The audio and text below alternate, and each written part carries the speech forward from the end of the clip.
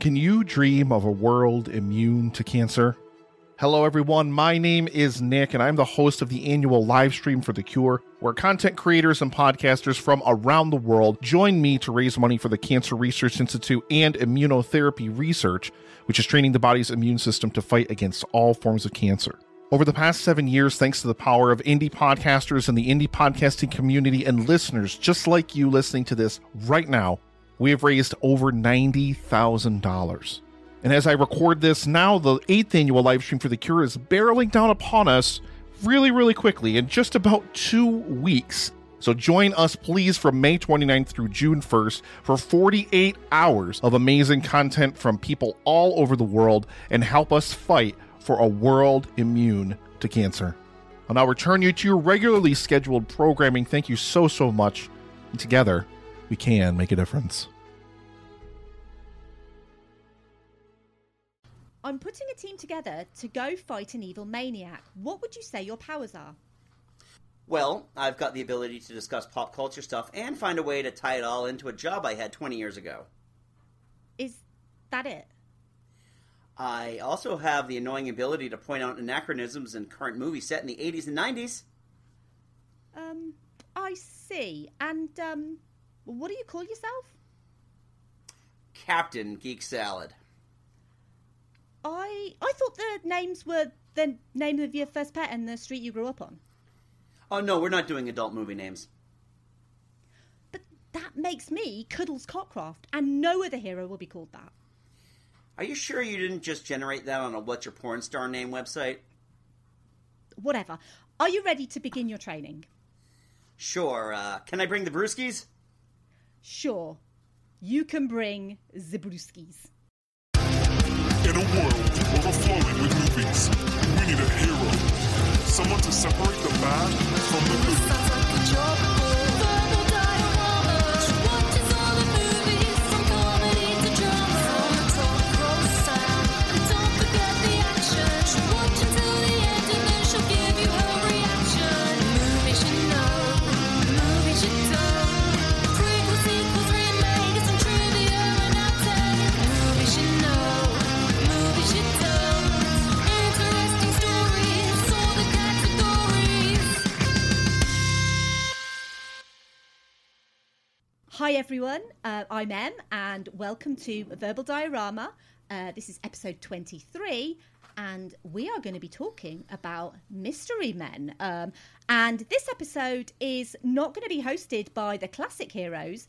Instead, it's going to be hosted by the other guys. So the first thing that I want to do is I actually want to welcome my guest, first of all. And it's no surprise because I knew you'd know, and I knew that you'd know that I knew that you'd know. But do you know that it's Andy from Geek Salad? Hi, Andy. Hey, everybody. How you doing? Yeah, really good. Apart from the fact it's fireworks night and literally sounds like we're in Champion City and the asylum's blown up or something. It's just sounds pretty crazy now. There is an awful lot of evil going on right now. So much evil. You know what we need? We need a team of heroes. I mean, where can you find a team of heroes? Oh, I don't know. I don't own a pool. Nor do I, because, you know, British people don't tend to have pools. So it's because we don't have the weather for pools.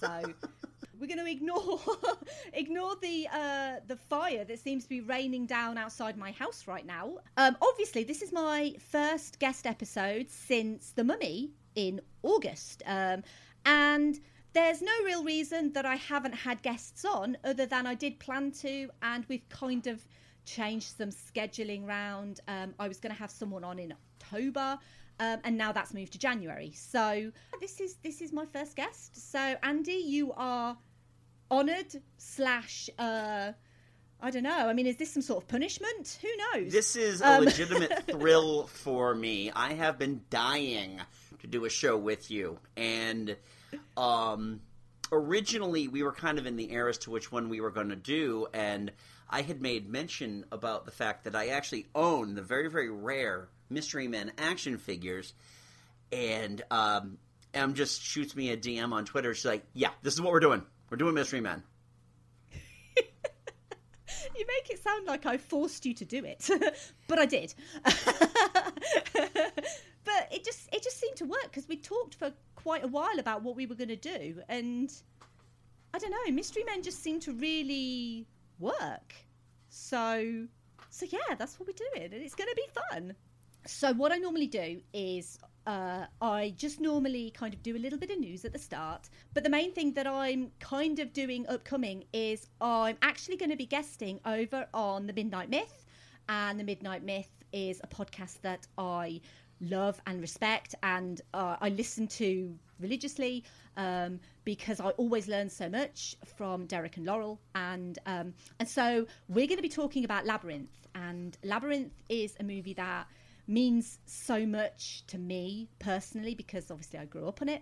I'm really excited to talk to them about Labyrinth, and then I am also going to pop on over to One Star Bazaar. And they look at movies that are generally quite derided, that people hate. And I'm actually going to be going on to talk about Jupiter Ascending, which is interesting because I only ever watched Jupiter Ascending because I listened to an episode on Jupiter Ascending by the guys over at Movies After Work. And it was basically because they hated it so much that I watched it. And from watching it, I actually kind of liked it. And because I kind of liked it, that's kind of led to me going over on One Star Bazaar. And I've also slotted another episode into November because I was originally going to have 2. Now I've got 3. And it's Legally Blonde's fault because if you've listened to Legally Blonde, I mention a specific movie in Legally Blonde and I wanted to do it. Obviously, there's some other bits and pieces going on with Film Stories at the moment as well, the column, and I'm also doing some stuff for their website as well, which is all kind of linked to specifically British movie podcasts. So, yeah, everything is kind of all go. It's all really cool. What I normally do when I have a guest on is I normally ask them what they've been up to. So, Andy, what have you been up to recently? Well, for Geek Salad, we have been doing a regular... For the last year, we've been doing a regular once a week retro movie review. We just wrapped up our Shriek Salad Shocktober movie Rebooze, because I can't get enough of saying movie Rebooze.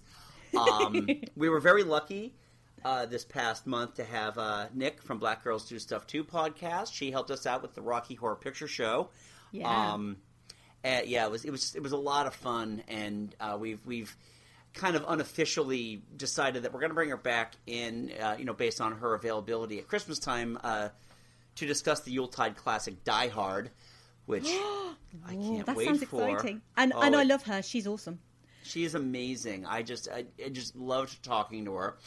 Other than that, we recently, 2 weeks ago, released our Scary TV episode where the cast of Geek Salad kind of bullied me into watching Buffy the Vampire Slayer, and then as your listeners know, I recently appeared on your podcast to give my summation of Hush and whether or not a non-Buffy fan would watch Buffy just based on Hush.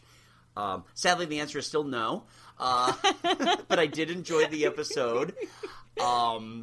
And other than that, we're gearing up. By the time this episode launches, we'll probably be on the heels of launching our podcast and YouTube channel discussion that we're having tomorrow night, the night after you and I are recording this, where we're going to discuss the podcast that we're listening to, as well as some of the YouTube channels that we're currently subscribed to and just kind of obsessing about. It's kind of the next month and a half is going to be a bit sparse in terms of overall content for us, mainly because I'm doing a musical out in my area, and the rehearsal schedule is taking up an awful lot of my time. I can imagine. Yes, Massachusetts listeners, if you're in the Gardner area around Thanksgiving, I'm playing Santa in the Christmas Story the musical. So please feel free to try to get tickets because apparently it's sold out now. Yay! Oh, that's really cool. But I think you might be my only Massachusetts listener.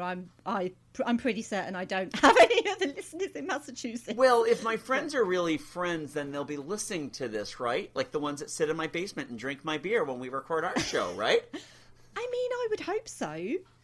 All right. So if you But, don't mind, then I'm going to call out Catherine, Joe, Mike, and occasionally Todd. You got to listen to the show, please, for the love of God. Do you know what? I think that's the first shout out that I've ever had on the show. That's awesome. You know, I'm just calling out my co-host. That's all I'm doing. No, I know, but it feels a bit like, when people ring up radio shows and they get a song played and then they go, "Oh, can I just shout out my mum and my best mate?" And it feels a bit like that. So that's really cool. Thank you. You're very welcome. You're very welcome.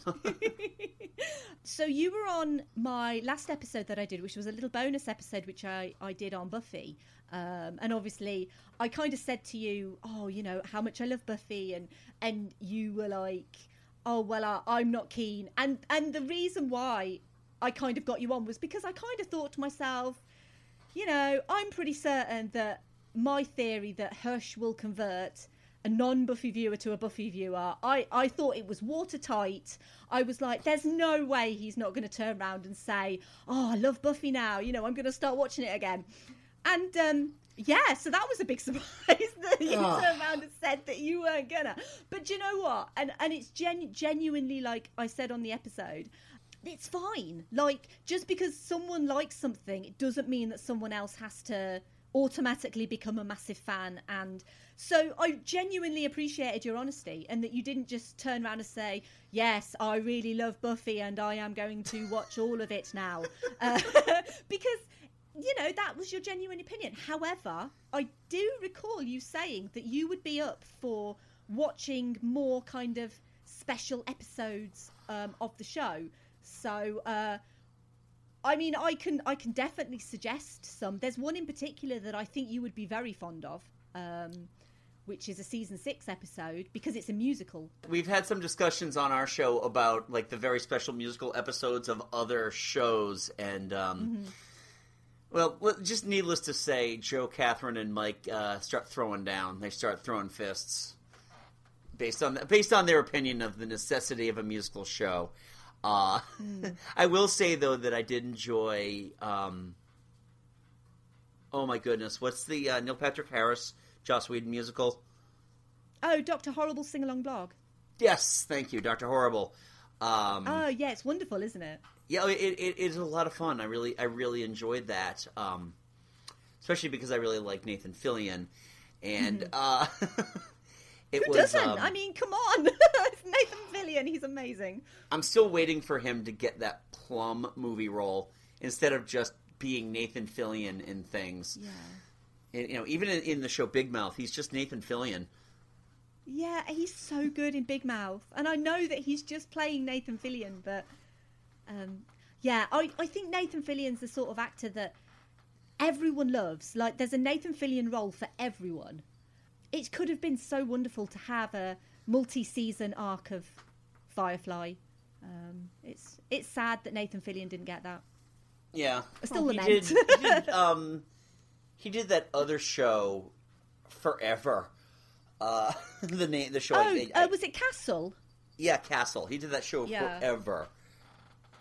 But it didn't really have the brilliance of anybody behind it. So it was a good network television show, but because it lacked a Joss Whedon behind it, it just kind of shows up as just kind of like the basic U.S. network stuff that I tend to avoid. Yeah.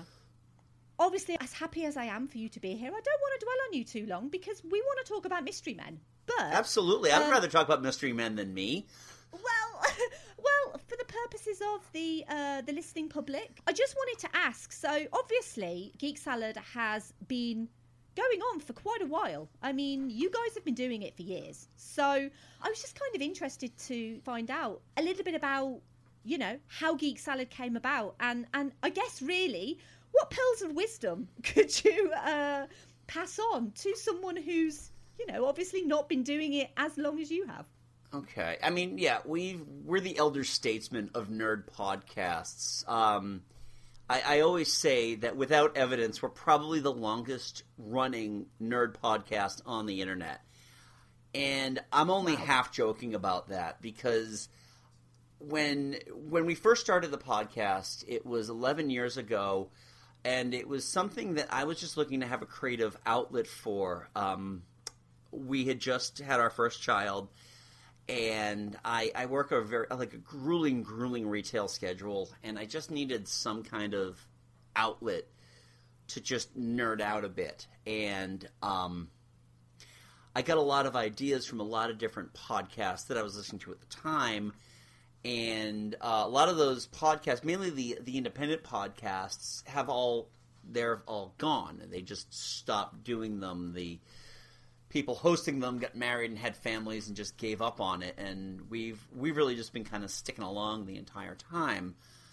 With Geek Salad, it was, I knew I didn't want to do this on my own, because my experience to that point with podcasts were, I knew of a lot of podcasts where it was just one person, and it almost seemed like they were just reading news notes, and I didn't want that. So one of my best friends, Original Mike, came on. He wanted to do the podcast as well. He thought it would be a really fun idea to do that. And we did the first episode, and it was very, like, I don't know. I had an idea for how I wanted it to go, and we found that by the second episode, we had thrown all that out the window and started just chatting up one single topic. And that grew to the point where a friend of mine from the store I was working in wanted in on it. That friend being Mike. So if you're familiar with my show right now, we have Mike as my long-term co-host, my hetero life partner, if you will. He came in and really kind of helped, because he's a little younger than both myself and Original Recipe Mike was. So he brought in a really interesting aspect of being the more innocent, the less jaded fan, and it really kind of helped balance us. So when Original Mike left due to some stuff that he had to take care of, and Mike stayed on, that's when the show kind of found its voice. We started moving stuff around to... I apologize for if you hear the sound in the background. That is my dryer going off, because, it's my day off and I'm multitasking. But with Mike, we found a structure. We started doing segments where we would have a main topic, and then we would then talk other things. We had a couple of little segments on there, which every once in a while rear their ugly heads back on the show. For a while then, my other best friend, Jim, came on and helped us with the show. His brother-in-law joined us. We've had an array of co-hosts, but for the last 5 years, it's been me and Mike, and my old high school friends, Joe and Catherine. The nice thing with Joe and Catherine is that they also bring a very, very different aspect to nerd culture. We all kind of have our own expertise, and we have shared expertise. And I love that now with the four of us, it's a collaborative. It's not only a collaborative endeavor, but also Catherine brings a really good perspective, because for the longest time it was just dudes. Every once in a while, my wife would join us and discuss something, but for the most part, Catherine has been there, and Catherine is so she's just great, because she's She just is just a very intelligent person who has lived the nerd culture, and I love getting her perspective of everything. And Joe and I are just bitter old men, so it really makes things great. But that's how our show has been going. But yeah, I don't know. It's something that really gets me excited. When if I'm having a bad day, I can always think about how to plan my next show and what I'm going to do to make that next show better. So that's really about it. I could bore you with the details, but it's been 11 years of just working with a bunch of really fantastic people. I only tend to say this during anniversary episodes and milestone episodes, but I'm probably the luckiest guy in the world because I don't have the benefit of just doing the show on my own. I don't have the benefit of doing the show with my spouse. So having three of my best friends in the same room with me, drinking beer, eating snacks, and just being able to nerd out for a little bit has just been it's been a blessing for me. It really gives me a lot of purpose. And we don't ever see an end in sight. In fact, my son the other day said, "Daddy, you're never going to stop that podcast." And I just looked at him and go, "Just like my job, boy, just like my job, I'm here till I die."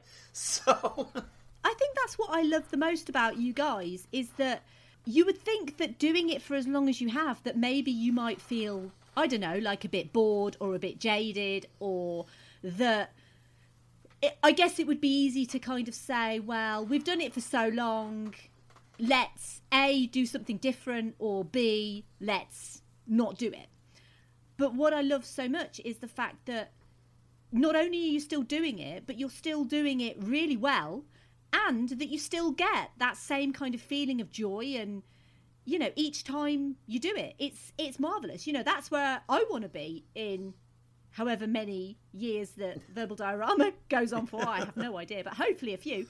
I want to be in the same situation whereby I'm excited for each episode, and because I think that kind of shows that you're doing it right. Because if you, after so long, can still be so excited and happy and genuinely looking forward to what you do with everyone, that you're obviously doing something right, Yeah, no, I agree completely with you. I'm happy because now what we're looking at is we've got a couple things going on with the show. Like, Mike and I will go back and we'll talk about episodes we did back when it was just the two of us, or the episodes that weren't migrated onto us when our host site went away. We were on one host site, and then about a year and a half in, they just stopped. So we had to rush, and we've been on Podbean ever since. And in that time, we started integrating older shows in there, and then there's just this group of shows that are just really just not good. That might be one of those things that if we ever did start up a Patreon or something like that, that would be our reward for our patrons, would just be, hey, here are the terrible episodes that we never wanted you to hear again. And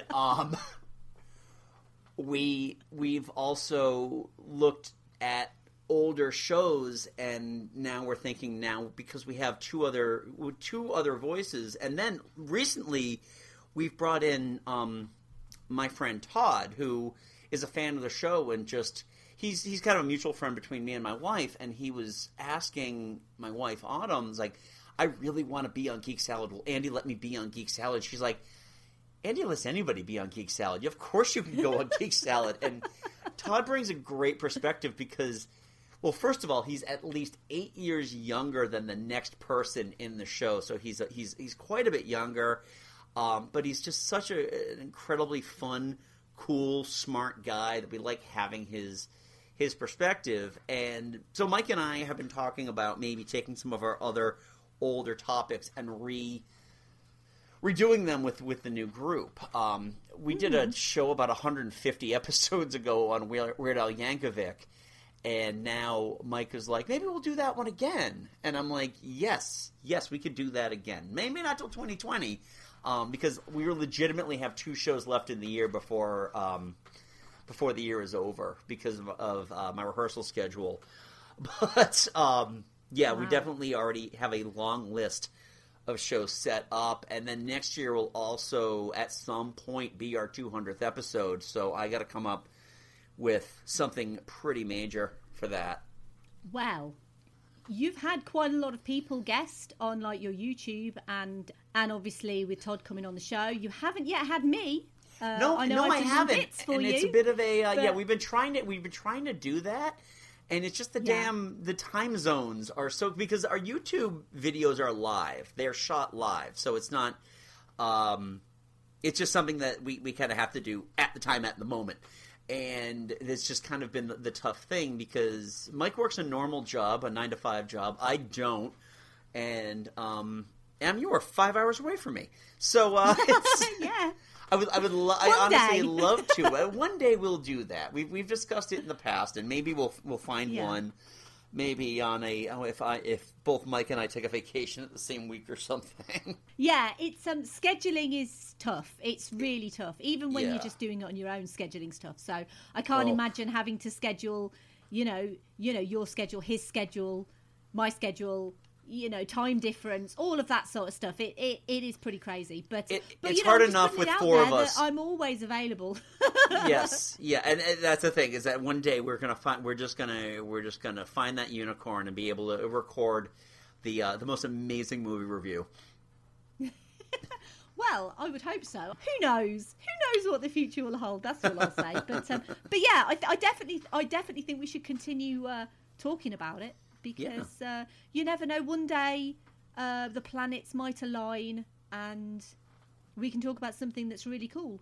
And the final question that I want to ask you before we move on to Mystery Men, how upset are you on a scale of 1 to 10 that we're not covering Grease 2?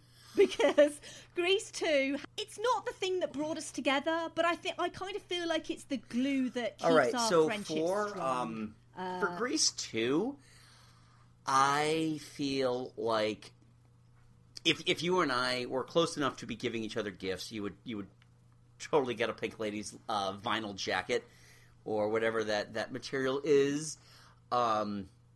It's amazing because I remember seeing that movie on HBO, and I never, I watched it once, never gave it a second thought, and little would I know that like 36 years later, it would be brought back into my life via a wrecking ball by a smart, funny British lady. So, yes, this is how we do. Smart, not sure. Funny, sometimes. British, yes. Lady, no. No. Oh dear, I haven't gone out to the pubs with you then. Oh dear. All right. Yeah, it's kind of sad that we're not covering Grease 2, because like I say, I do kind of feel like that would be an interesting thing to cover, considering, how much I love Grease 2 and how much you don't love Grease 2. But I thought it's probably better for us to cover something that we both have a vested interest in. And like we said earlier, Mystery Men just seem to kind of fit the bill. So, without further ado, let's talk about Mystery Men.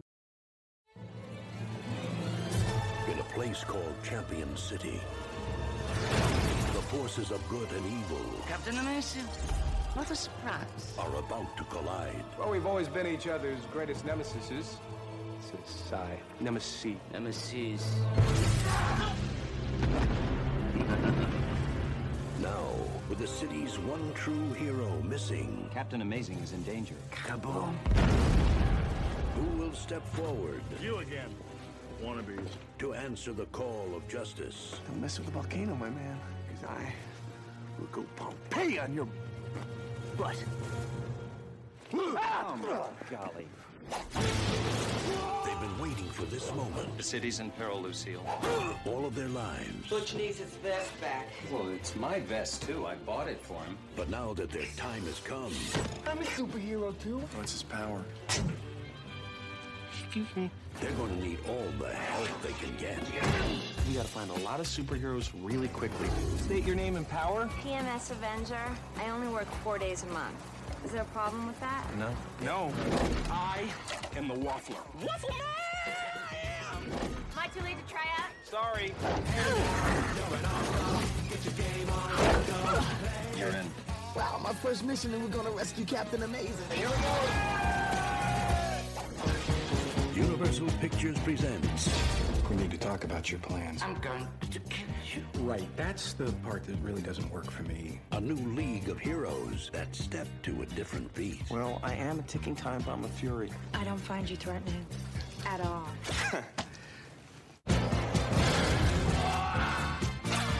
Let's do some carnage.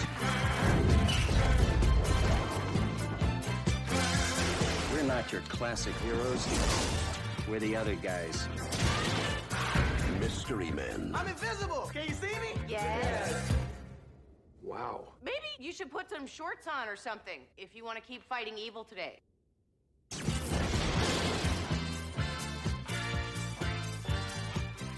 So I've got a little bit of a plot summary that I'll quickly go through. Champion City's most successful superhero, Captain Amazing, is literally amazing at saving the day every time. However, Amazing is finding that his effectiveness at fighting crime has practically made his job obsolete, and without any worthy adversaries remaining, most are either dead, in exile or in jail, he finds out his corporate sponsor Pepsi has pulled their funding. To create a need for himself and to appease the rest of his sponsors, Amazing uses his alter ego, billionaire lawyer Lance Hunt, to argue for the release of supervillain Casanova Frankenstein, who blows up the insane asylum, captures Captain Amazing, and prepares to unleash the Psycho Fraculator, which lethally bends reality. The would-be superhero team of Mr. Furious, the Shoveler, and the Blue Raja attempt to make a name for themselves fighting crime in Champion City, but their lack of heroic skills make them ineffective, and they find themselves constantly upstaged by Captain Amazing. But with Amazing gone, they recruit a team of the other guys to find the missing captain and stop Casanova Frankenstein for good. I always like to talk a little bit about the cast, so we'll just quickly go through the cast because it's a really, really great cast. When we're talking about comedians especially and character actors, comedians and character actors in the late 90s, I mean, this is basically a who's who of great comedy and character actors. So if I can say that Yeah. this is actually, every single member of this cast is at the pinnacle of their career. Interesting that you say that. At this point, yes. Yeah. We'll go into it in a little bit because of something we plan on discussing. But yeah, no, this is for a lot of these actors. This is the high point. Yeah, and I think a lot of these actors as well, such as people like Hank Azaria, tend to be known more for their vocal talents nowadays, you know, with his roles in The Simpsons, etc., than for the acting side of what they do. But yeah, so we have Hank Azaria as Jeffrey, aka the Blue Raja. We have Janine Garofalo as Karen, aka the Bowler. William H. Macy as Eddie, aka the Shoveler. Kel Mitchell as the Invisible Boy. I did try and find, I can't remember what the character's name was. I'm pretty sure he did have a name, but I couldn't remember what it was. So Paul Rubens as the Spleen, Ben Stiller as Roy, aka Mr. Furious, Wes Studi as the Sphinx, Jeffrey Rush as Casanova Frankenstein. We have Greg Kinnear, who's credited twice. So he's credited as Captain Amazing, and he's also credited later on as Lance Hunt, because there is some confusion as to whether he's the same person or not. We never really figure that out.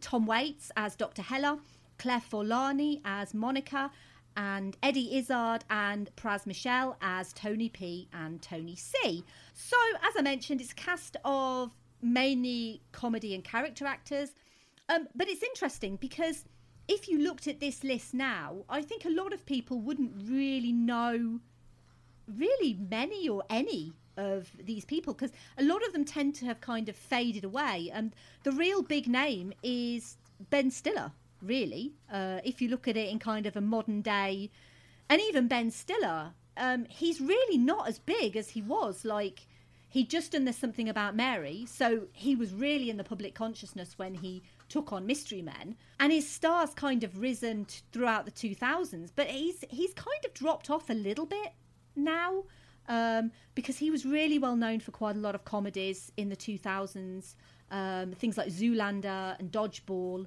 It's interesting because from researching this movie, obviously with this massive cast of comedic actors, the guy who directed it was directed by Kinka Usher, and he was a guy who was known for mainly commercials. So when they wanted to make this movie, they wanted essentially a cheap director, and so they got Kinka Usher in. And Kinka Usher, obviously, as a first-time director, he hadn't really worked with people of this caliber before, and a lot of these people wanted more screen time. They wanted more jokes. They wanted more to do. And so he allowed them to ad-lib quite a lot of their jokes.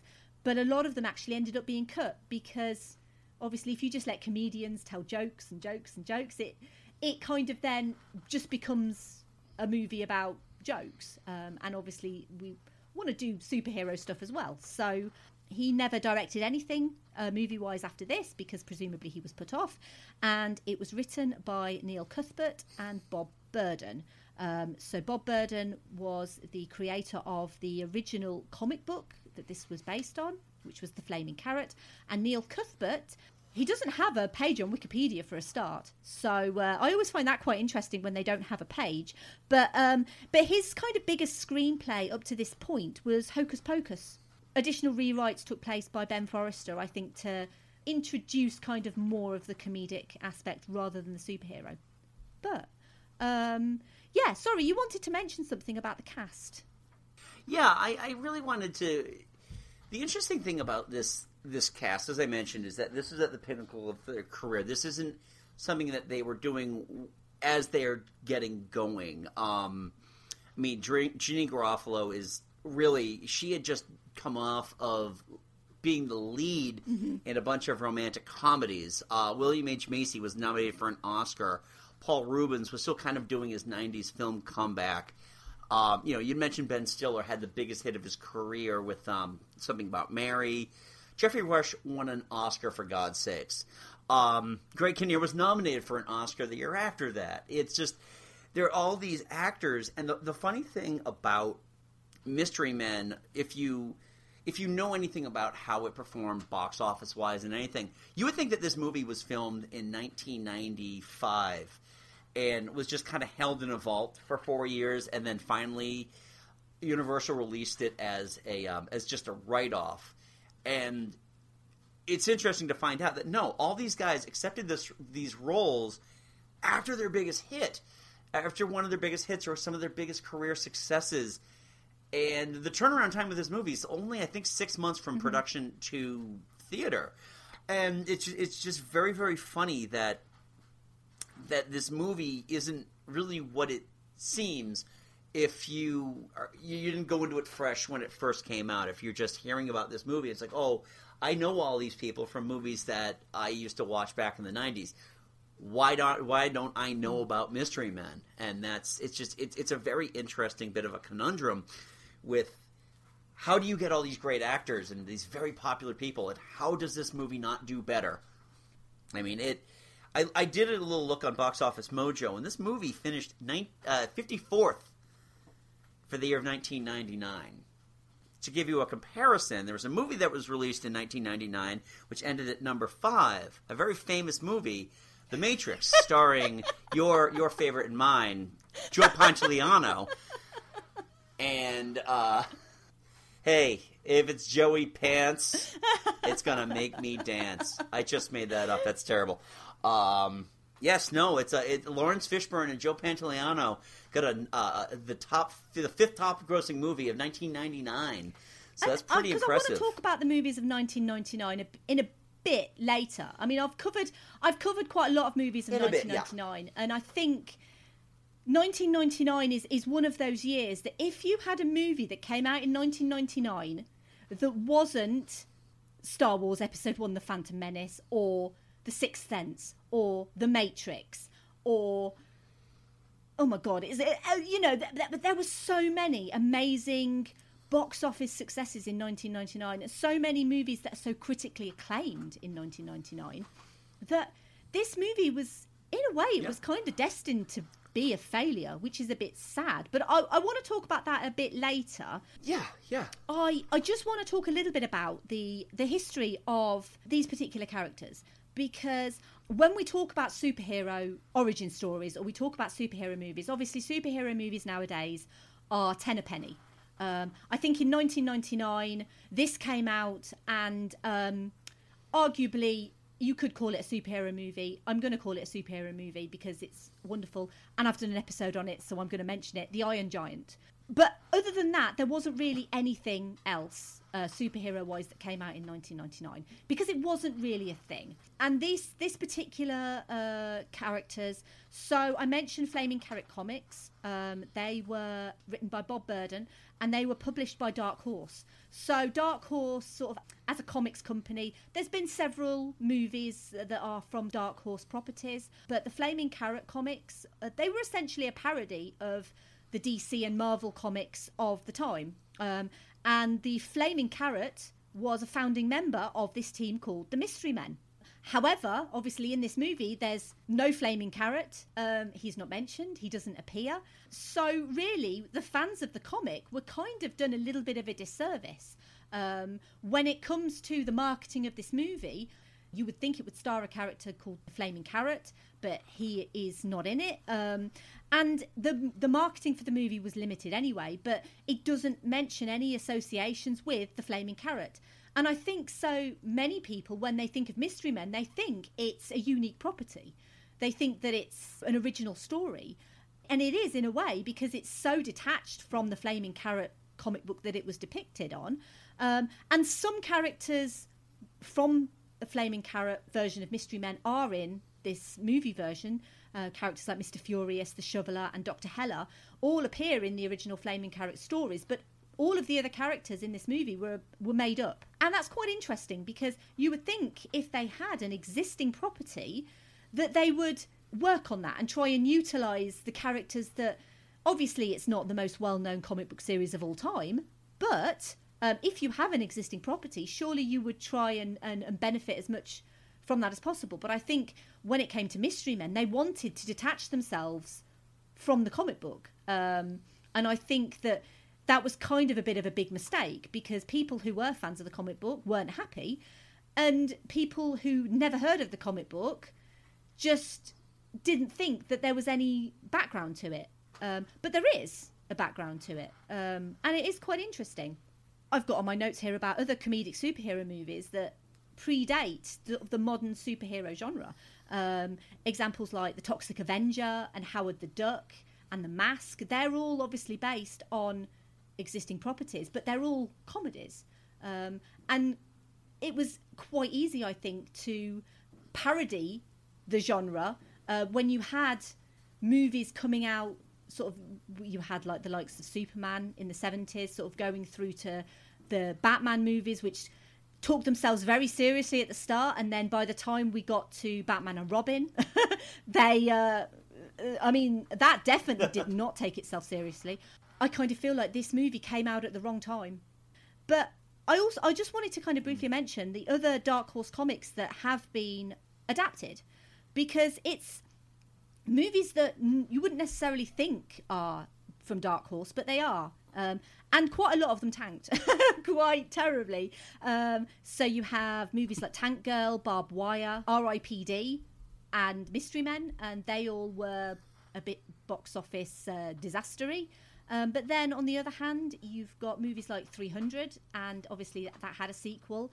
Hellboy, and when we talk about Hellboy, we only want to talk about the Guillermo del Toro Hellboys, which always should have been a trilogy, and I will take that to my grave, that Guillermo del Toro and Ron Perlman should have been given that third movie. I've not watched the remake that came out recently. I'm not including it in this list. The Sin City movies, obviously there were two of those, and Time Cop as well was a Dark Horse property. And they were all reasonably successful franchises, and they all kind of had franchises coming off them. So Mystery Men kind of came from a bit of a mixed bag when we're talking about comic book legacy and film adaptations of comic book. Dark Horse have kind of had a bit of a mixed bag when it comes to movies of their characters, more so than the likes of DC and Marvel have. What's your opinion on these kind of movies? And obviously when we talk about comedic superhero movies, they were kind of a time, and it seems like we've moved on from comedic. Well, we kind of have, we kind of haven't. We had things like Deadpool, but otherwise it's a genre that kind of at the moment wants to take itself quite seriously, I think. And I think that there's definitely room for humor in superhero movies. This is one of the reasons why I love the MCU so much. I think with a lot of the especially with these Dark Horse movies, every single one of these movies has that dividing point. There are the fans, and there are the detractors. I actually really liked Tank Girl. I love Mystery Men so much that I'm here on a podcast talking about it. I love the first Hellboy. I've only seen the second Hellboy once. I enjoyed it. It was good. Sin City was okay. The second Sin City was just outside of the fact that Ava Green spends the majority of the movie, about 85% of the movie, topless. I really could do without the second Sin City movie. I honestly think that 300 is possibly one of the goofiest movies I've ever seen. It's like I get the dude bros that I work with who absolutely love 300, and I will punch the next person who shouts "This is Sparta" during a business meeting. It's not only inappropriate, it also doesn't make any sense. I was never a Jean-Claude Van Damme fan, so Time Cop is kind of out of there. And I am one of the poor bastards who actually paid movie money to see Howard the Duck. It's dicey. I mean, I enjoy a good movie. One of the reasons why I love Mystery Men is because it's a movie that knows what it wants to be, and it doesn't try to pretend to be something it isn't. Tank Girl's kind of in that boat, too. It wasn't made to convert you to read the comic book. It's just a fun movie. But for the most part, I feel like Deadpool and the MCU have done such a great job of just lightening up the tone, where you can have a movie you can have a movie like Black Panther, which still has some very great comedic moments in it, and still totally and believably be nominated for Best Picture. It's almost like these types of movies, I don't want to say they don't need to exist, because, again, that would deprive me of Mystery Men, but it would be, it's almost unnecessary, especially now when you think about, and this is actually a film genre that thankfully has gone by the wayside, but those terrible parody movies that we used to get, and they actually made a superhero movie, and it's nothing but jokes, which essentially are just shots to the groin of famous movie superheroes. And I think that the humor, especially you mentioned Deadpool, I think Deadpool is funnier than Mystery Men, even though it's a straight up comic book adaptation. It has a beginning, middle, and end. It's got definitive characters. It is hilarious. I think Deadpool 2 is better than Deadpool 1. I love the way they do that. So, but for the time when we didn't have this, when we weren't so spoiled with comic book movies, then yeah, something like Mystery Men was a fun little treat for the people that got it. It's that club that, only you and a handful of friends know about it. And you can try to like convince other friends to come, but they don't like the type of beer that's being served, or some reason. But that's my thoughts on like the comedic, funny comic book movie. It's definitely interesting, because I think I agree with you. The MCU definitely has these wonderful comedic moments.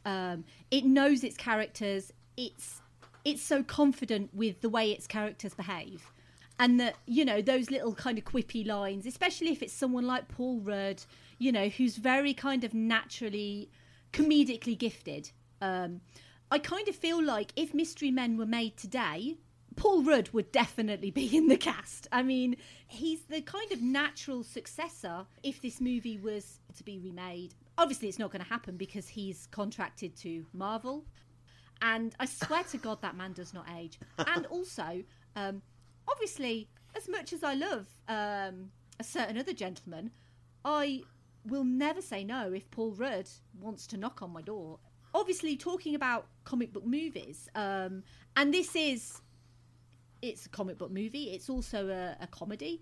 But looking at it now, 20 years later, because sometimes we forget that 1999 was 20 years ago, and then you realise, oh my God, 20 years has passed since I first watched this movie. I'm getting on in life. But looking back and rewatching Mystery Men now, is there anything that you don't like or you don't think works nowadays?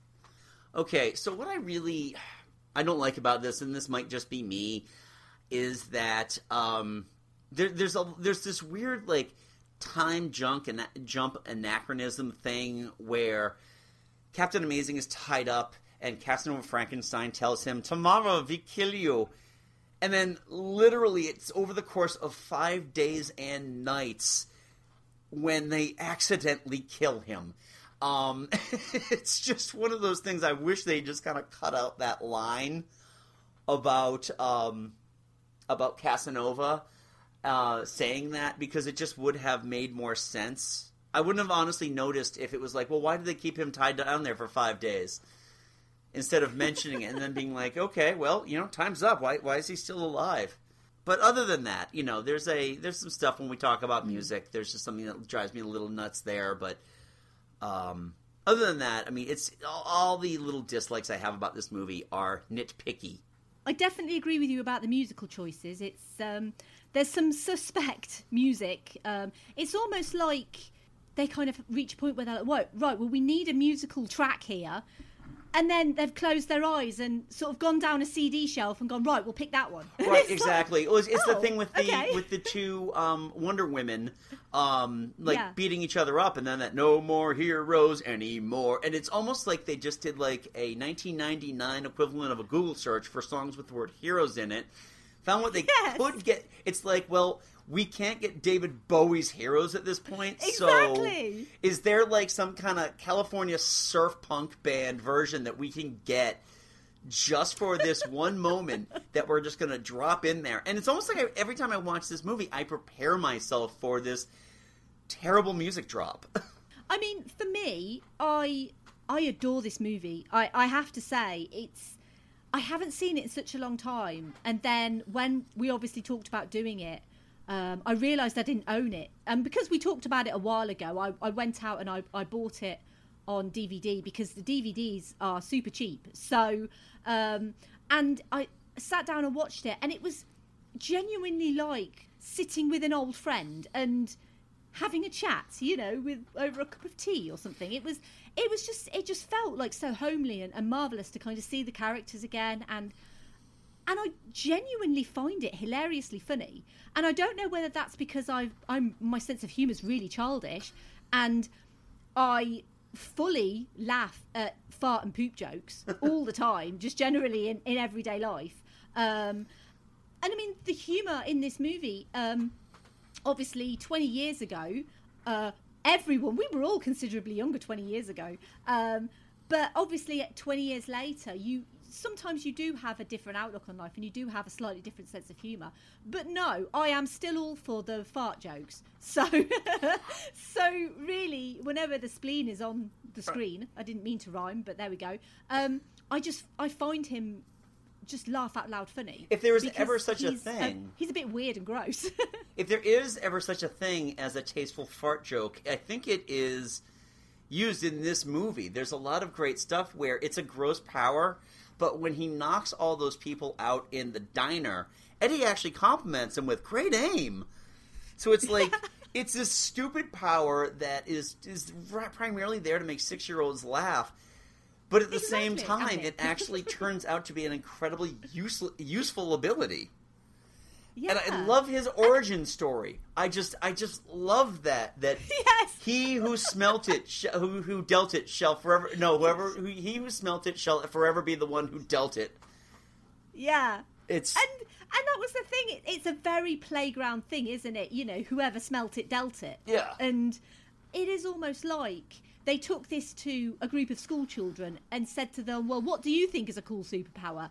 And one of them said, "Well, toxic farts." Yeah. And whoever smelt it dealt it.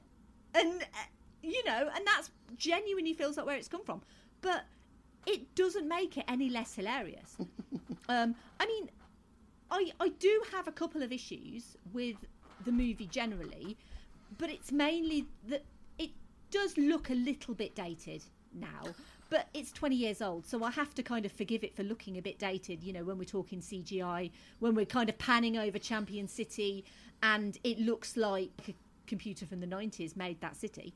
And the other issue that it's not really an issue, but I kind of feel like back in the late 90s, Claire Forlani I think she was kind of being seen as probably, you know, one of the next big things. And she was in quite a lot of movies in the late 90s. And then she kind of disappeared a little bit. And I don't really know what she's been up to recently. But I kind of feel like she is clearly only there to be captured by the bad guy.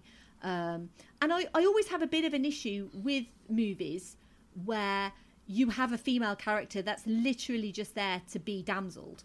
And she's clearly just there to be damseled. But on the other hand, you've also got the bowler, who's, when we're talking about movies in the 90s, especially when we're talking about superhero movies, especially when we're talking about comedy movies, we have a character that's probably got the best power, and she's fully kind of well-rounded. And Janine Garofalo, like you mentioned earlier, she was quite a big star sort of in the 90s.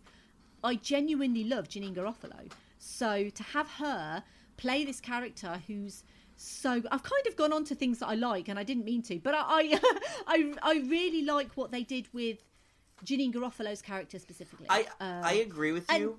Another thing too, and I don't know if you got this vibe as well, because I would totally ship her and the bowler.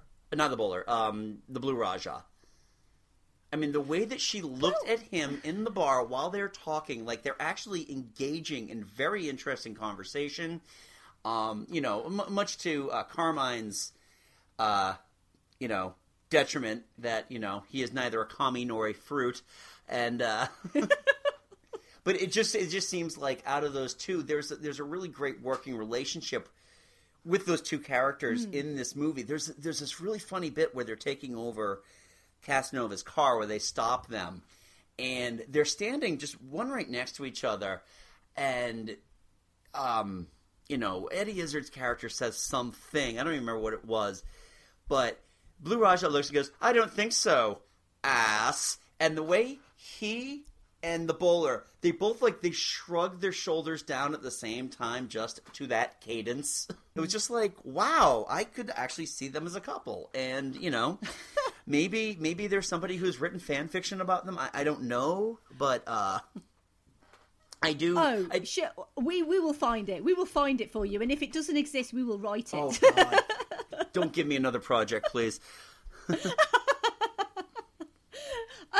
It's interesting that you mention ships specifically, because one of the things I do like about this movie that I was going to mention sort of when we talk a little bit later about the characters was I really like the fact that the bowler didn't end up with someone, because that is the standard female character trope, isn't it? That if you have a female on the team, she's got to end up with someone. The fact that she doesn't, I do like her chemistry with the Blue Raja specifically for all of the reasons that you've mentioned. And I do think they work really well together. But I actually really like that she's not like relegated to the kind of romantic lead, because that is someone else. So we've given that to Claire Forlani, her and Ben Stiller. Obviously, I don't think they have a great deal of chemistry together, but okay. But I really like that an actress like Janine Garofalo, who's a great actress, she's a great comedian, is not relegated to that. That she is kind of given her own agency, and she can still hang out with these guys and they can be a team and they can work together, but she doesn't have to go off and have sex with one of them. I think that's really refreshing, because the movie could have done that. It could have done that, and it didn't. So I think basically what we're saying is that Mystery Men does have minor flaws, and they are minor. It is a little bit dated in some respects, but generally it's really, really fun. It's just so much fun, and the performances are so great. Like, people are really bringing their A game to this movie. And in a way that makes it even sadder that it didn't do better, because I feel like, you know, when we're talking about people like Geoffrey Rush, who genuinely are fantastic actors. I mean, Geoffrey Rush has been in phenomenal movies. Just off the top of my head, I mean, I'm only thinking of Pirates of the Caribbean for some reason, but he's just so fantastic in Pirates of the Caribbean. And I did an episode on that, and, you know, it's just... Honest to God. I feel with him, it's a lot of... He truly invests himself in everything he does. He's a national treasure in any country. He's... I mean, he had just done Shine. He had just done Shakespeare in Love, both of which got him Oscar nominations. He does this, and then he goes off and he plays the Marquis de Sade in Quills. He was Nigel in Finding Nemo. He's just such a fun actor. I truly adore him as an actor. If you've never seen him play Peter Sellers, he had done a movie for HBO about 15 years ago, and it is just, it's delightful. Wasn't he also in The King's Speech? Yes, he was. As well? Yes, he was. He was excellent in that one, he too. was wonderful. I love that movie. Oh, I love that. The King's I love Speech. that Oscar bait movie. I really do.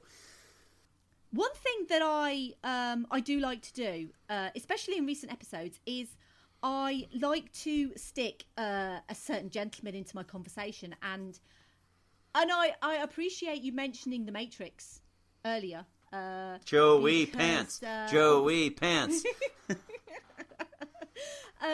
Because I have this thing where I like to do an obligatory Keanu reference because of my love for Keanu. And obviously, at this point in 1999, he was starring in The Matrix, which again, and I feel like I've referenced a couple of episodes that I've done previously, but I can't seem to help myself, so I did a whole episode on The Matrix. But I always like to try and link something to do with Keanu in. So I found a link to Ben Stiller, which I thought was quite interesting. So Ben Stiller, in 2008, he directed a movie called Tropic Thunder. And Tropic Thunder was, again, it was sort of a meta-comedy. I mentioned that in Edge of Tomorrow, which was another episode that I did. And it was basically because as an example of how great Tom Cruise can be when he's not playing Tom Cruise. And interestingly, for Tropic Thunder, Ben Stiller actually wanted Keanu Reeves for the role of Tug Speedman, which was a role that Stiller ended up playing. And Stiller was originally going to be playing the agent Rick Peck. But by the time filming started, Stiller obviously took the Tug Speedman role, and Matthew McConaughey came in for Rick Peck. But what's really interesting is that Tropic Thunder was actually about a decade in the making. It took a long time to bring Tropic Thunder to the screen. So if you think about it, when they were filming Mystery Men, sort of back in 1998 sort of time, the talks probably were going on at that time. I'm speculating, between Ben Stiller and Keanu Reeves. And obviously that was during the development and filming of Mystery Men. So I don't know the exact dates when Ben Stiller was talking to Keanu about Tropic Thunder. Again, speculation that it was around this time. But I think it fits in quite nicely when we're talking about a movie that was shot in 98, released in 99. So that is how I managed to get Keanu Reeves into this episode. And I'm very proud of myself.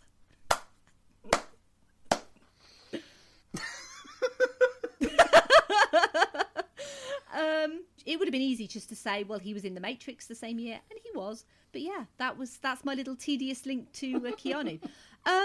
So we've talked a little bit about the characters in this movie, and obviously there are some wonderful character moments, and characters with specific powers and how they use their powers, because a lot of the great character moments are when they use their powers. And obviously there's some fantastic quotes as well. Are there any specific character moments that really stood out for you?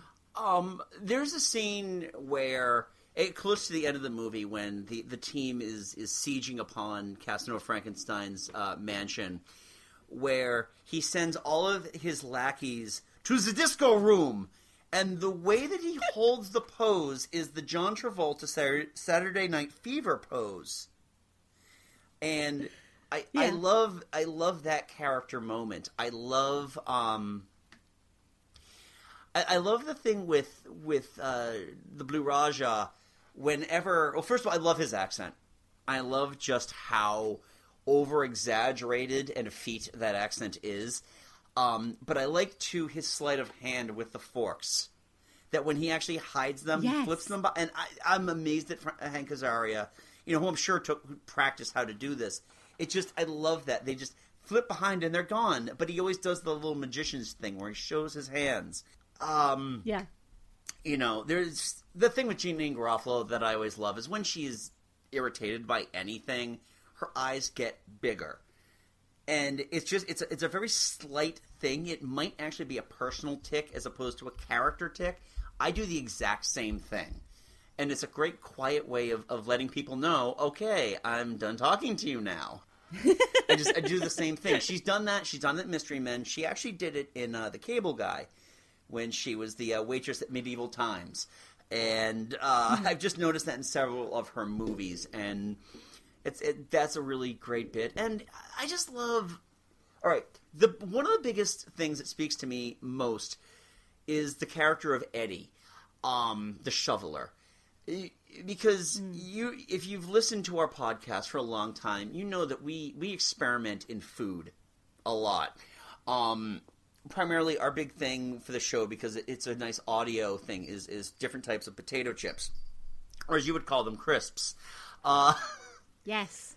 Eddie has a thing in every scene that he's eating something, it is the worst possible way to order it. A meatball sandwich with mayonnaise and ketchup. When he's giving his egg salad speech, and he's talking about how it's loaded with cholesterol, his wife won't let him anywhere near it. And when he finally puts the sandwich together, first of all, he's serving on just plain white bread, which is wrong. But it looks like there was so much mayonnaise in there, it's unappetizing. But it's just this character thing where he just is literally, he's shoveling garbage into himself. If you really want to find a good tie to the character, I think that's what it is. He is just literally shoveling garbage into himself. That's really interesting, because I actually didn't pick up on the food thing with Eddie. But now that you've mentioned it, and now I'm thinking back, he really does shovel food like into his mouth, like massive amounts of and it's garbage combinations of things. And I because you'd mentioned to me that you're vegetarian, so I don't I don't know the last time you've eaten a meatball, but you don't put condiments on it at all. No mustard, no mayonnaise, no ketchup. No, I mean it's been a few years since I ate meat, and I was always a fan of a meatball, I have to say. Unless it was in like a sub or something, because sometimes Subway do like the meatball subs. Yeah. You might find condiments on your meatballs, but otherwise, I would say you would just have a meatball in a tomato sauce. Yeah, exactly. That would be your meatball. That is how it is done. I have an argument with people all the time that you don't put pickles on pastrami. It just doesn't work. It's disgusting, and stop doing that, you freaks.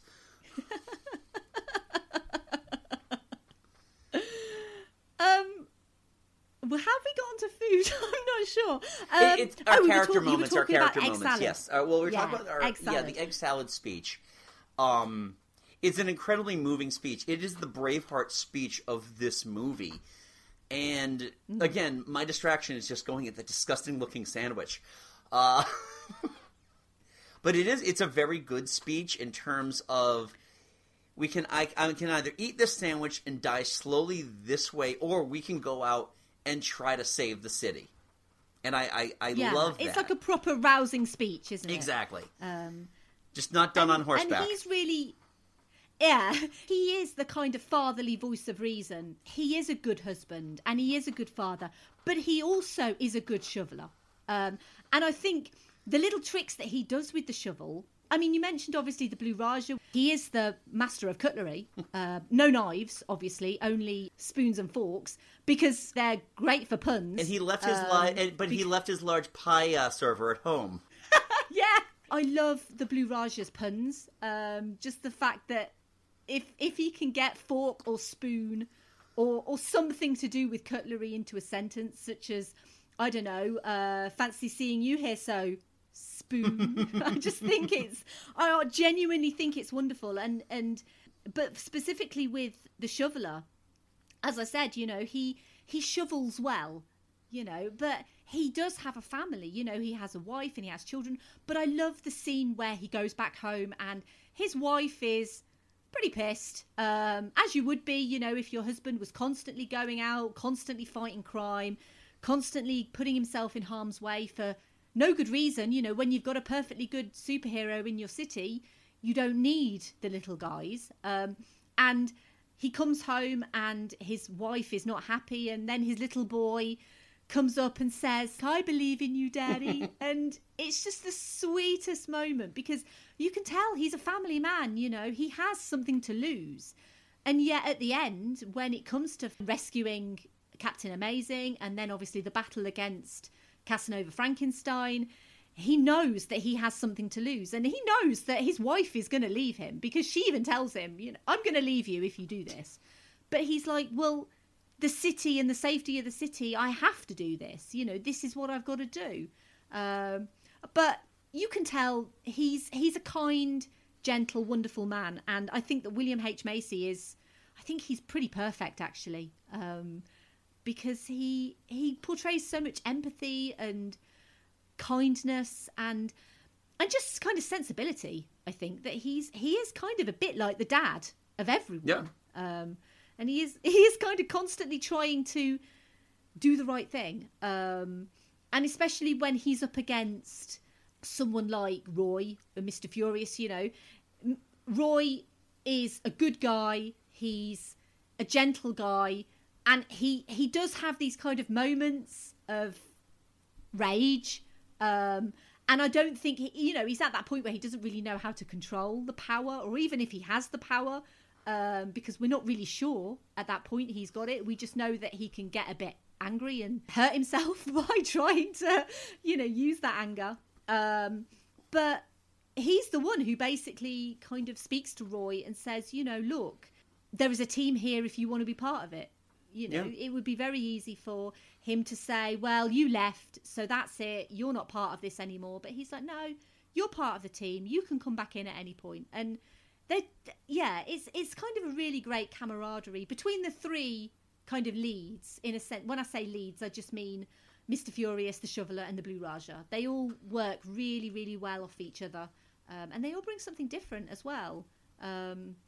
I think you could potentially argue that someone like the Blue Raja, who obviously puts on an accent, and he kind of has this different persona. So he has his Jeffrey persona that he obviously speaks to with his mother, because he lives with his mother. But then when he's the Blue Raja, he's a completely different person. He's not Jeffrey anymore. He is the Blue Raja. He has the accent.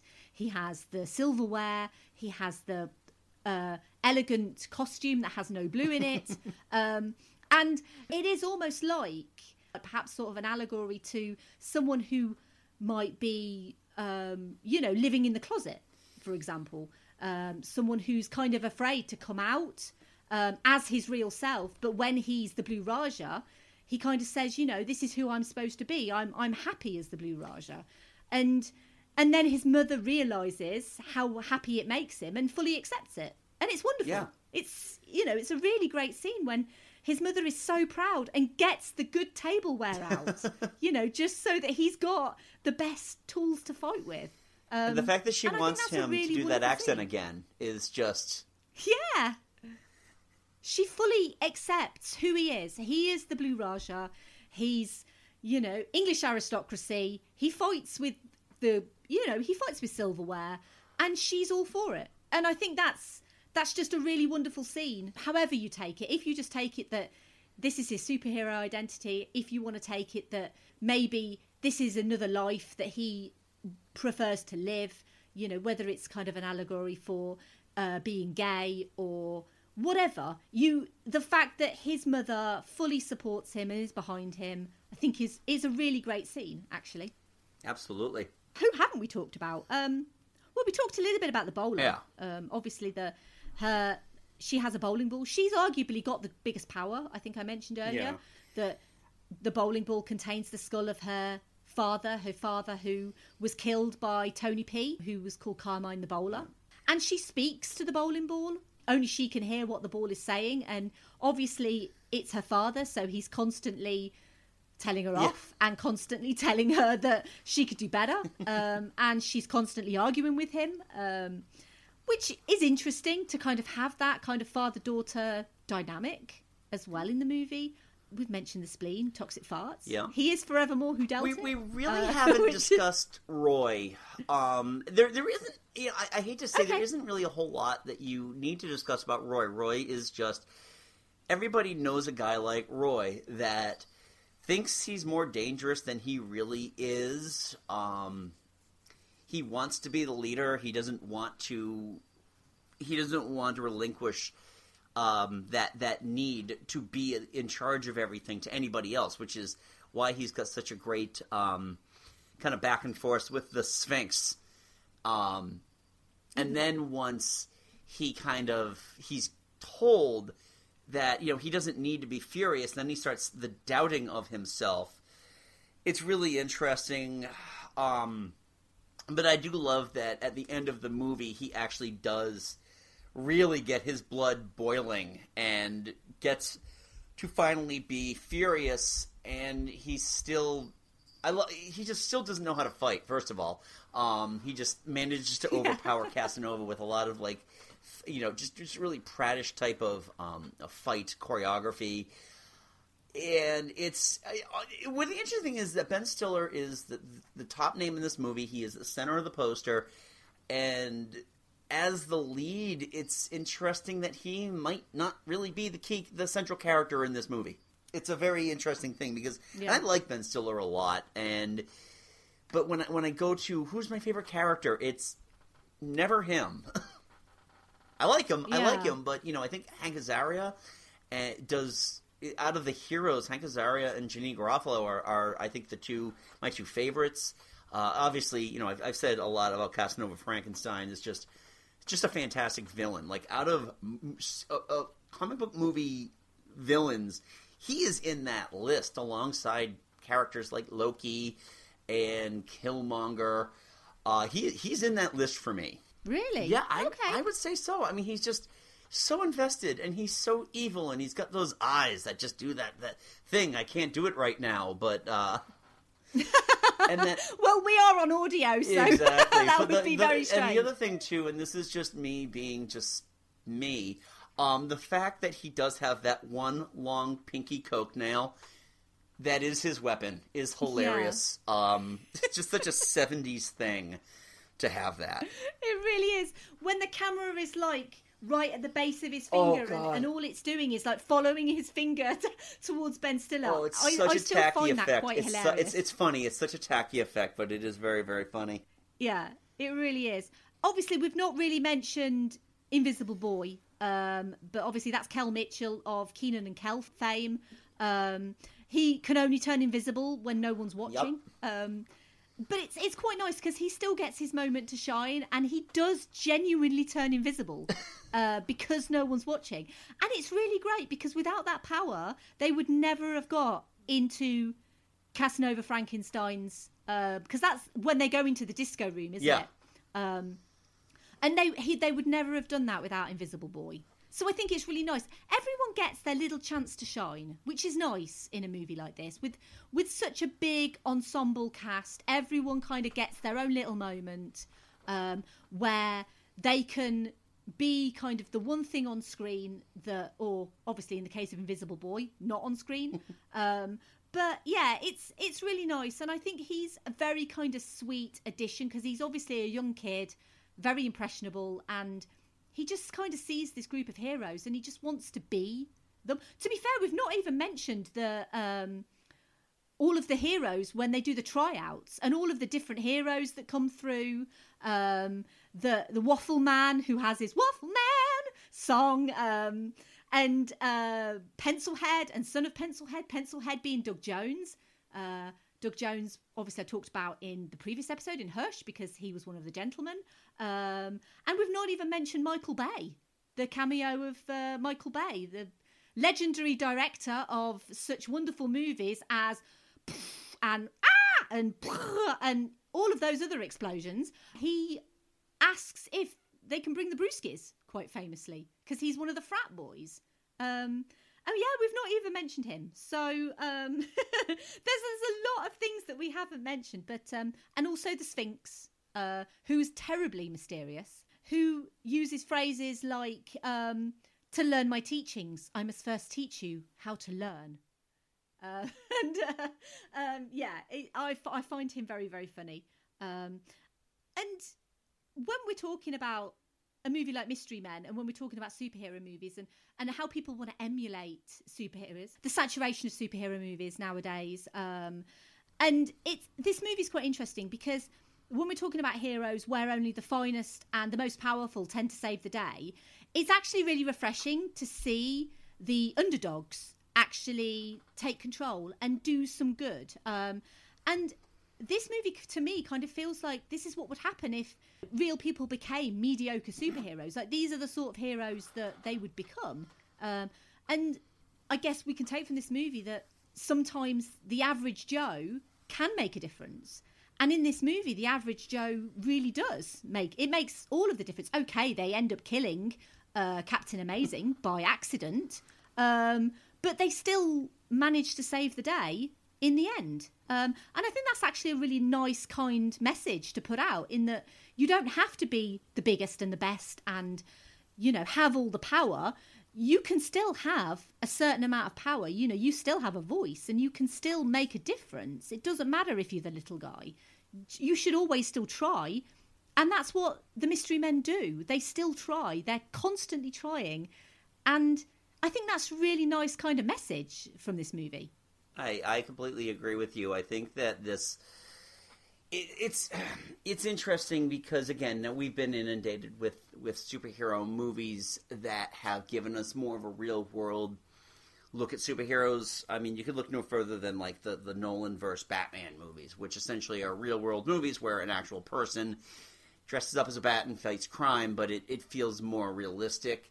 I do like this, that these guys have no means. They're not, you know, wealthy billionaires like billionaire Lance Hunt, who may or may not be Captain Amazing. They are just a guy who apparently is a shoveler for a living, and some guy who junks tanks, and just regular Joes that go out and manage to just do the unthinkable. I mean, and let's be honest, it's not like Captain Amazing didn't have it coming. He was kind of being a jerk to them.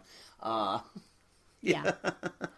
He was. He really was. And he's like, you know, egotistical, narcissist. And it's interesting, you know, when we talk about this movie back in 1999, obviously it was a flop. It did bomb. It had a budget of $68 million. It only made $33 million worldwide. And in the UK, we didn't actually get it till 6 months after. And it was only limited release. So it wasn't really a wide release. And personally, I rented it from a video store. That was the first experience I had with Mystery Men, was seeing it in my local video store and renting it and loving it, like, completely. But I do feel like with the current saturation of superheroes in modern cinema, that if this movie had come out maybe even 10 years ago or 15 years ago, that people would genuinely have wanted to see it. Especially when you look at shows like Amazon's The Boys, which takes a character very similar to Captain Amazing. I don't know if you've seen The Boys. I think Mystery Men was kind of a very rough kind of stepping off point for something like The Boys. He is a complete narcissist, and you know, what would that do to that hero? And Captain Amazing is a bit of a precursor to the characters in The Boys. He absolutely is. I would like to actually see a kind of like, even like a mini series where it's just Captain Amazing as a superhero and just seeing how he works with the sponsorship and all that. Because we only really get to see him do it once when he fights the Red Eyes. Just see how, I don't know if it would need to be funny or if it would be more like that, the anti-hero dystopian look at superheroes, kind of like The Boys, kind of like Watchmen, is another one that comes to mind. I mean, I think personally, going back as far as like 15 years ago, I still kind of feel like this movie is going to be like this wonderful little niche treasure that it eventually finds an audience, but it's going to be that small, spaced out audience. I saw this movie opening weekend. I was one of those people that didn't want to go see. I did not see The Sixth Sense in the movie theater. I saw Mystery Men, and with original recipe co-host Mike, and he and I, we really enjoyed it.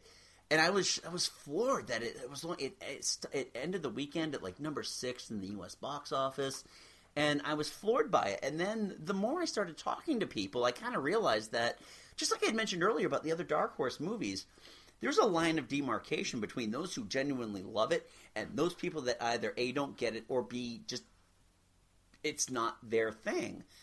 I really hope that doesn't sound like I'm poo-pooing this movie. I love this movie. I just don't think this thing was ever going to find that wide audience, but it's that nice little treasure that someone like yourself or me or, any of our friends or even the people in your social media feedback that were raving about this movie, we all found it and we all loved it. And at the end of the day, while I kind of wish that it had made more money just for various reasons, I'm glad we have this, and I'm glad that it's something that we can all treasure. I genuinely agree. And I'll go on to social media in a bit, but I got some wonderful social media comments. People absolutely love Mystery Men.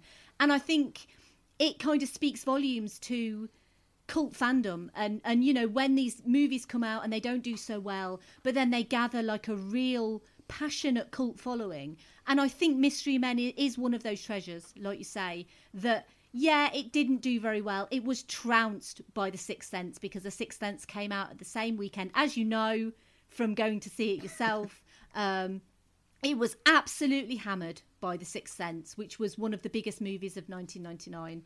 And obviously 1999, as I've said, it is the pinnacle of modern movie making.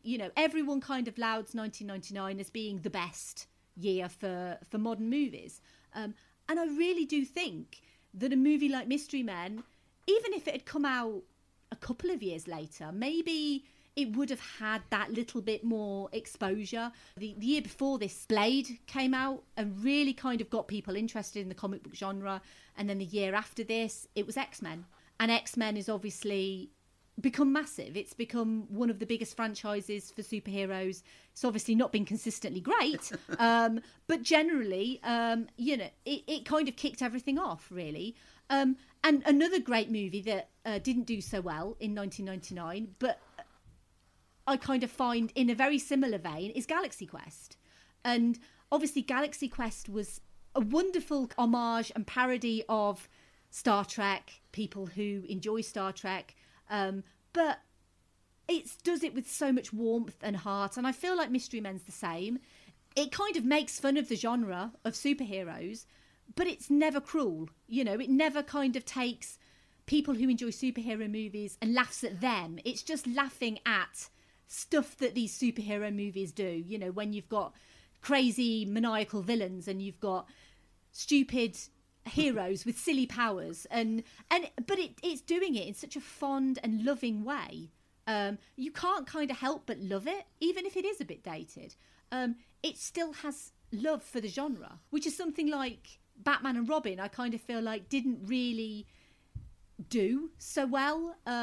It just kind of felt a bit of a mishmash. It didn't want to take itself seriously. It wanted to be a bit comedic, but it didn't really know how to do it. Whereas Mystery Men really succeeds doing, that kind of parody and the comedy side, whilst also making these characters really interesting and really likeable. Because even Roy, he's a little bit unlikable, but I think we kind of, his walls start to come down and you do kind of get to see a little bit of Roy, not so much as the other characters, but it's definitely an interesting movie to talk about. And it's a bit of a shame that we don't have a bit more time, really, because I think we could both talk about it for ever and a day. Absolutely. But I will put this out here. If you don't already have somebody slated, I will be happy to be a return guest and talk about Galaxy Quest with you. Do you know what? That is a deal, because I do want to do Galaxy Quest next year. We love that movie so much, we actually included it in our countdown of Star Trek movies. Yeah, I remember. And I think I was never the biggest fan of Star Trek, in that I used to watch like the original series because it was on TV when I got home from school. And I watched quite a lot of Next Generation, but I never really got into anything else. I didn't really get into the original movies. I kind of really got back into it with the J.J. Abrams movies. But I adore Galaxy Quest.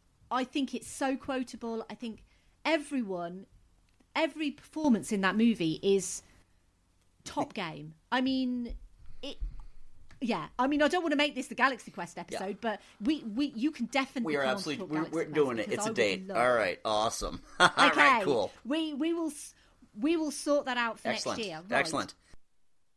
As I mentioned earlier, we had loads of social media thoughts on Mystery Men. So first off, over on Twitter, we have Nick over at Black Girls Do Stuff Too, which is at Black Girls Do Stuff. She said, one of the first DVDs I ever owned, and I loved that movie. Great semi-parody of superheroes, but really are their own kind of superheroes themselves. # look, I'm a publicist, not a magician. I understand that reference, which is at Cap Understands, said, better than it should have been for its time. Did the superhero parody thing before the true dawn of the superhero movie onslaught. Movies After Work, which is at Movies Work, said, comedic brilliance.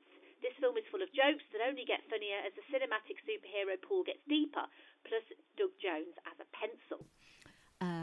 At the Film Bee, which is B from In Their Own League, said, I love this film, still very fresh and funny all these years later, jammed full of quotable lines and jokes. This is a film which defines cult classic, and it's great to see it finally getting the love and attention it deserves.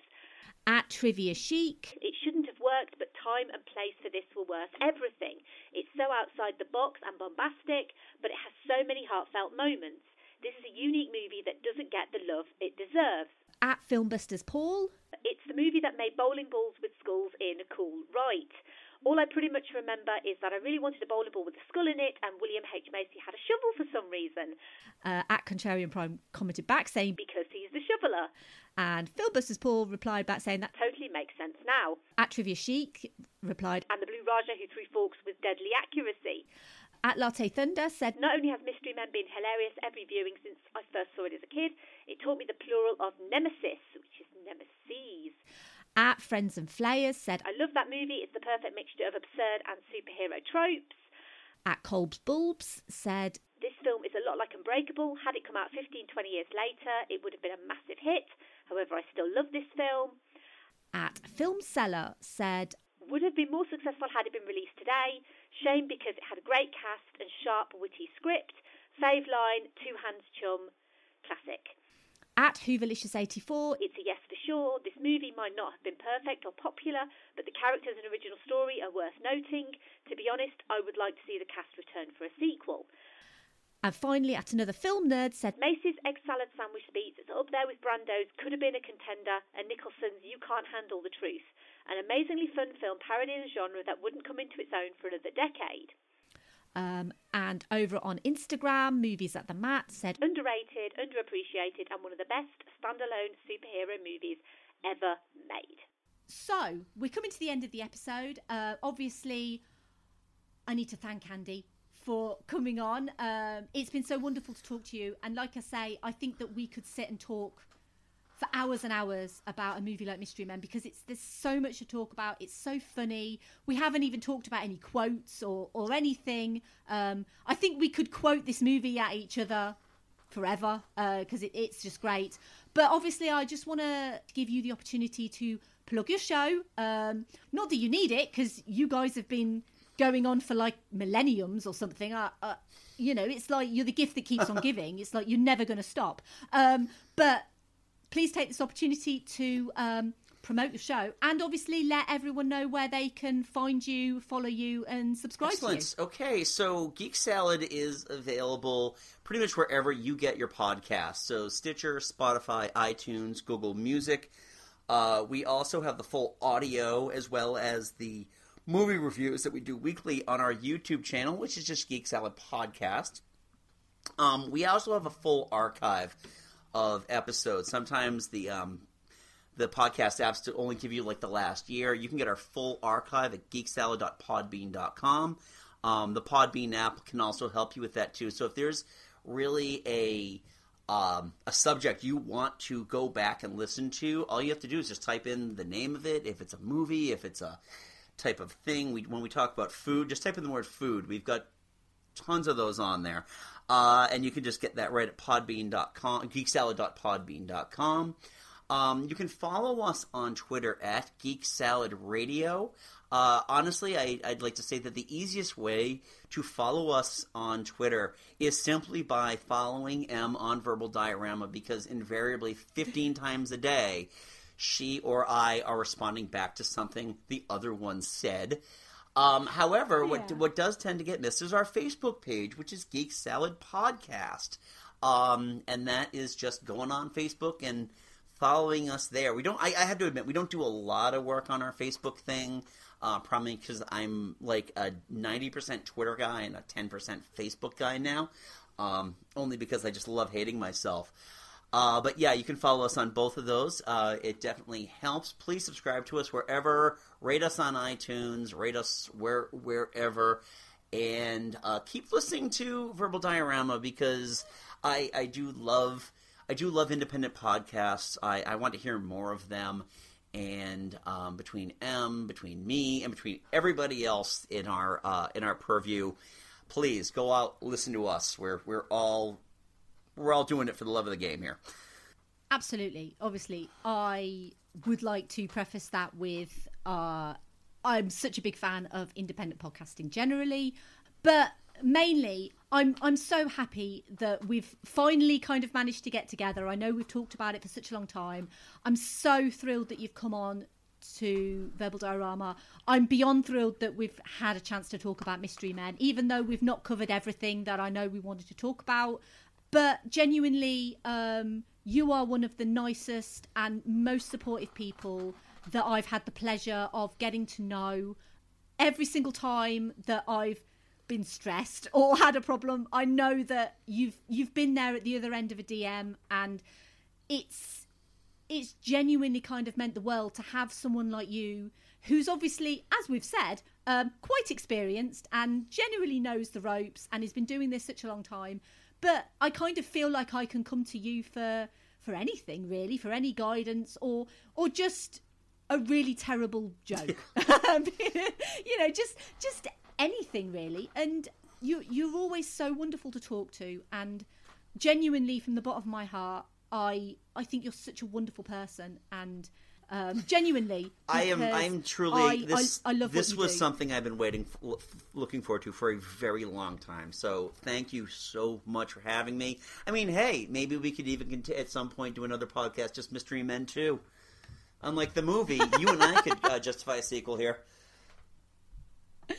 I mean, I think that our acting at the start of this episode, I mean, we're clearly Oscar winners in training. So I'm pretty certain that we could, put a script together. We could sort out the performances. We can do the direction. With your skills in musical theatre and with my Britishness, I'm pretty certain we could get something Excellent. going. But yeah, just so wonderful to have you on. Thank you. And thank you to everyone for listening to this episode on Mystery Men. Next episode is an episode I've been teasing for a while, and it was featured in an obligatory Keanu reference back in Legally Blonde. And if you want to hear how I got to that, then listen to Legally Blonde. But next episode I've slotted in, I'm actually going to be talking about 2016's Passengers, starring Jennifer Lawrence and Chris Pratt. It's an interesting movie with an ethical dilemma. Doesn't always deliver on its promises, but hey, we'll talk about that more next time. If you like this episode, I've also done episodes on Titan AE, Captain Marvel, Dread, Who Framed Roger Rabbit, Sky Captain and the World of Tomorrow, Pleasantville, The Cabin in the Woods, Speed, Aladdin 1992-2019, I got that wrong, Pirates of the Caribbean, The Curse of the Black Pearl, X-Men Dark Phoenix, Charlie's Angels 2000, The Mummy, 1999, The Matrix, John Carter, Willow, The Iron Giant, Scott Pilgrim vs. the World, Logan, Edge of Tomorrow, Legally Blonde, and Buffy the Vampire Slayer Season 4, Episode 10, Hush. And they can all be downloaded wherever you get your podcasts from. You can follow me on Twitter, Facebook, Instagram, YouTube and Letterboxd at Verbal Diorama. You can email me general hellos, feedback or suggestions, verbaldiorama@gmail.com. My website is verbaldiorama.com. If you like what I do and you want to leave me a great review, you can do so on Apple Podcasts, and I would really appreciate that. And I have a column over at Film Stories magazine. Film Stories is an independent British movie magazine. I would love it if you could support it and the wonderful people who work on it by popping on over to filmstories.co.uk/magazine. You can purchase one-off copies of the back catalogue, or you can subscribe, and you might see me pop up in future issues. I'm also doing bits on their website at the moment as well for British independent podcasts. So look out for those. But here's the thing, Andy. Maybe you should put some shorts on or something if you want to keep fighting evil today. I knew I forgot something. Ugh! Invisibility isn't even my power! Oh, you're making me furious! Okay, bye. Bye-bye.